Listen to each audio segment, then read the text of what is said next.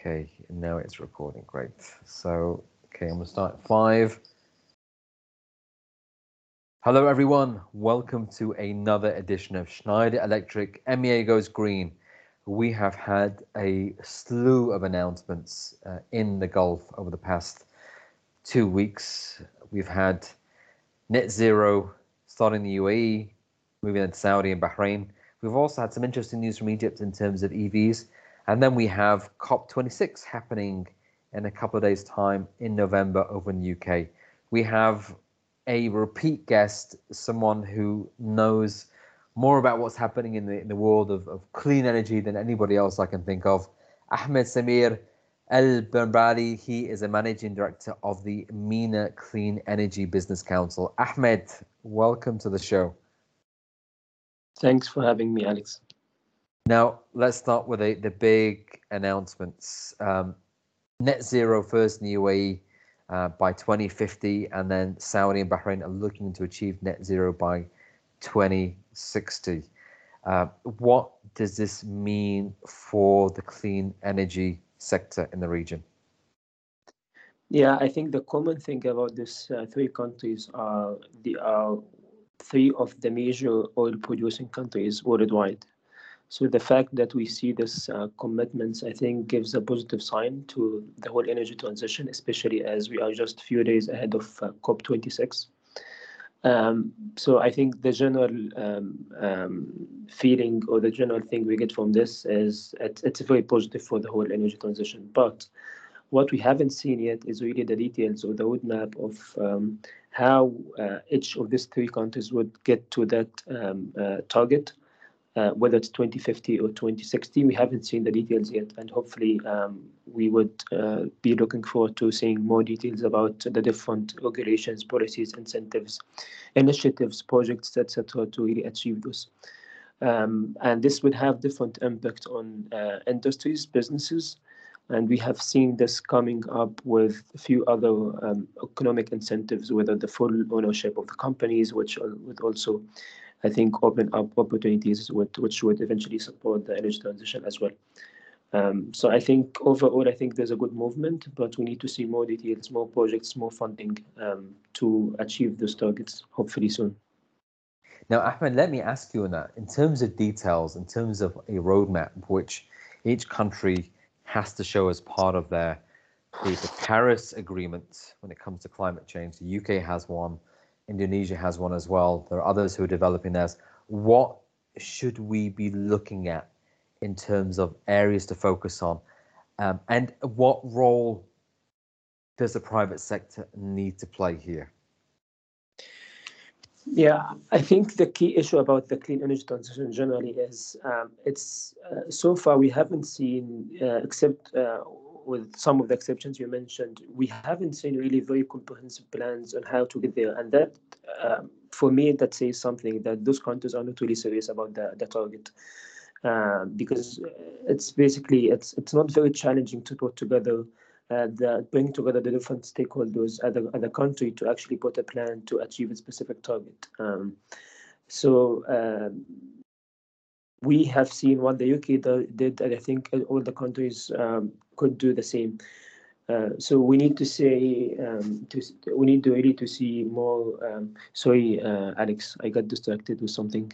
Let me repeat this one. Okay, go for it. Yeah.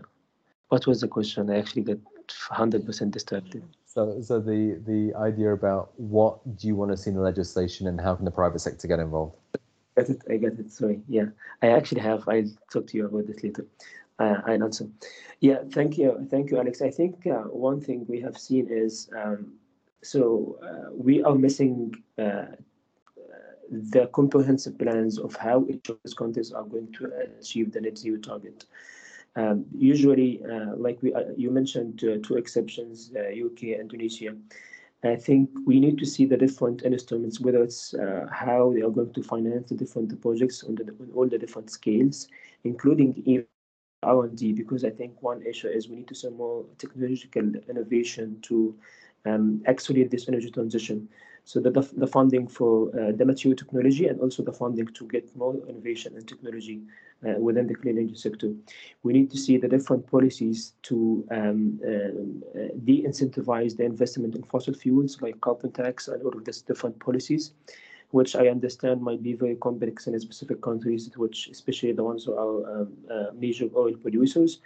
And we need to see incentives and subsidies for renewable energies as well. These are basically some of the policies that we have seen very effective in some of the leading renewable energy economies, or the countries that have been leading in renewable energy. We need also to see there's no one country right now that we say that is the ultimate leader in renewable energy forever. I think it's a growing sector, and accordingly it could add a lot of value to the economies that would really invest early in those. So accordingly, we need to say more capacity building. We need to see more countries building the capacity, whether it's investing in the education, building new educational centers, etc. That's another thing.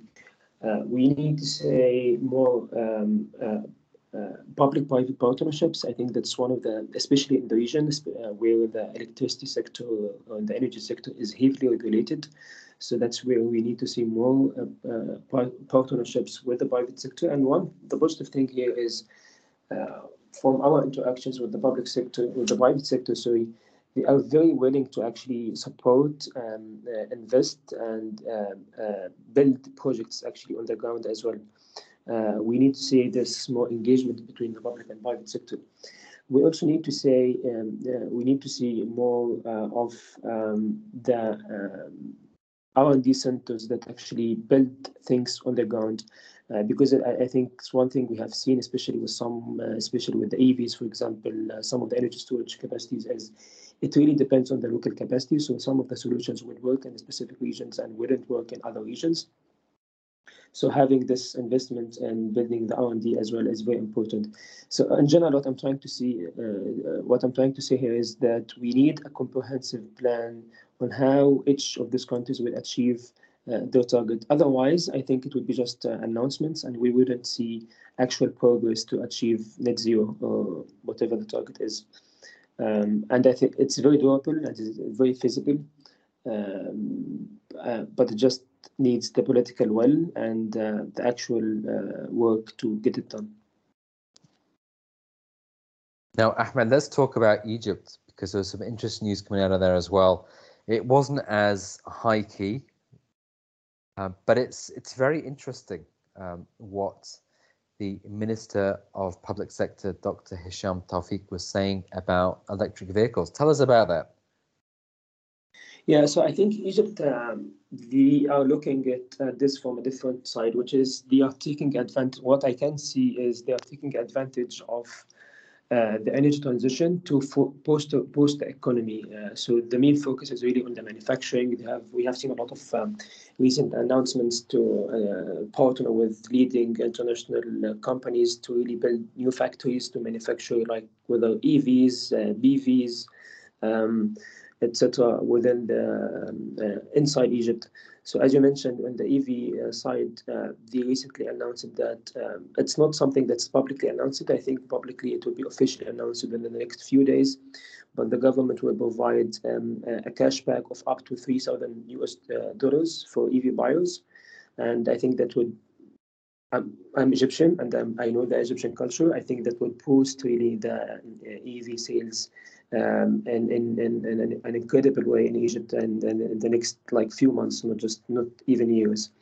And the other target for them is they are looking to install 3,000 double circuit charging stations, which you can say that's 6,000 charging stations across Egypt, and that's in the next 18 months, 1.5 years. And right now, the electricity, because Egypt as well is one of the countries where the electricity sector is heavily regulated, so people can't just sell electricity. But now they have introduced a dynamic tariff, and they have also put a maximum tariff where the private sector can only sell within this window of tariff. And this would be reviewed on annual basis, just to make sure that they have control also, and there's no one company that's monopolizing the EV charging market as well. Egypt as well is one of the countries that have been investing in electrifying the public transportation. So they have been running different pilots for electric buses across Cairo and Alexandria. And one of the things they announced that they would expand the fleet of electric buses to be up to 50 buses, and that's within the next few weeks even. And the last thing is, I did mention at the beginning, they are looking at focusing on the manufacturing. So Egypt has announced it. They actually have already launched it through a partnership between the government-owned Al Nasr automotive company and MCV, which is another leading Egyptian company, and a few Chinese stakeholders, private sector, to locally manufacture an electric vehicle. And they actually launched the first pilot about 3 months ago. And the plan is to locally manufacture the vehicle and have it available mainly for the taxi drivers on different installments, plans, in partnership with the banks, starting from 2022. So I think that's all of this, especially with the fiscal incentives, and that only says that starting from 2022, we should expect many EVs to be on the ground in Egypt.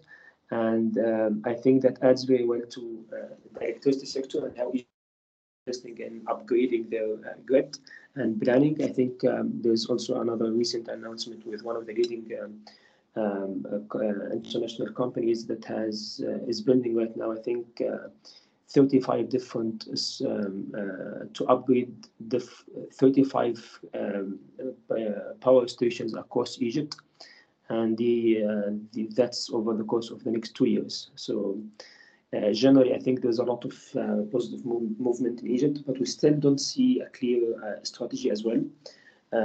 But generally, the movement is very positive as well. On hydrogen, even they recently announced a couple of projects in Egypt on green hydrogen, and as far as I know, they even started building one of them as we speak as well.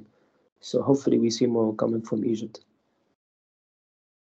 Now, let me ask this. I'm assuming there is some linkage between what is happening with all these announcements and obviously this climate change. IPCC's come out with that report and said it's human caused. Many of us have argued that for a long time. But we also have COP26 next month in the UK. Where is the push coming from in terms of making all these announcements and moving in this direction?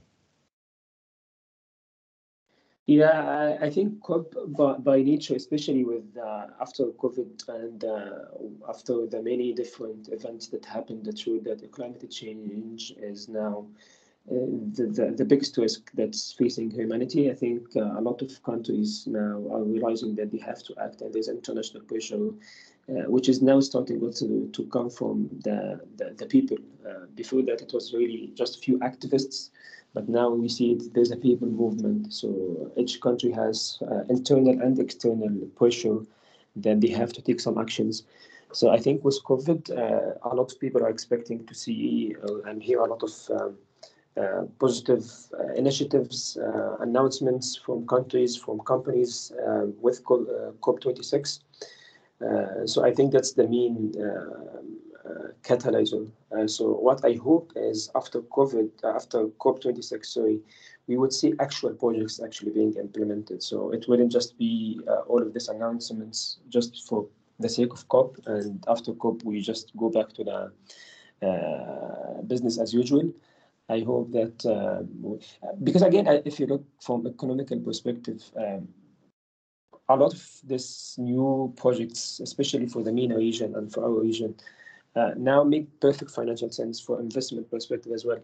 So there's a very clear incentive for the companies and for the countries to actually invest. It's not just about the environment and saving the planet and climate change. It also makes perfect financial sense for them for long-term investments. And there's yesterday, the CEO of BlackRock mentioned something which is, I fully agree with him. They said the next $5 trillion companies are going to be in the climate change, just climate change companies. So, and that's coming from BlackRock. I think that explains the tendency or the trend of how climate change, it's not just about saving the environment, but definitely is going to be the moneymaker as well for companies and investors. As always, Ahmed, it's a pleasure to have you on. Thank you very much. We're all expecting to see much more action coming, not just at COP26, but moving forward as well. We all realize that sustainability and climate change is the biggest issue we face, and that applies similarly to the Middle East as it does to anywhere else in the world. Thanks so much, Alex. It was a pleasure as always to be with you. And hopefully next time we speak, we announce, we celebrate, like perhaps all of the MENA countries would have net zero by 2030, not 2050 and not 2060. Hopefully that's the dream, Ahmed. Very, very much so. And thank you everyone as always for listening in. It's always a pleasure to have you with us. Let's stay tuned for more interesting coverage in November. Obviously, COP26, we're going to be talking about that as well. Until then, take care. Goodbye.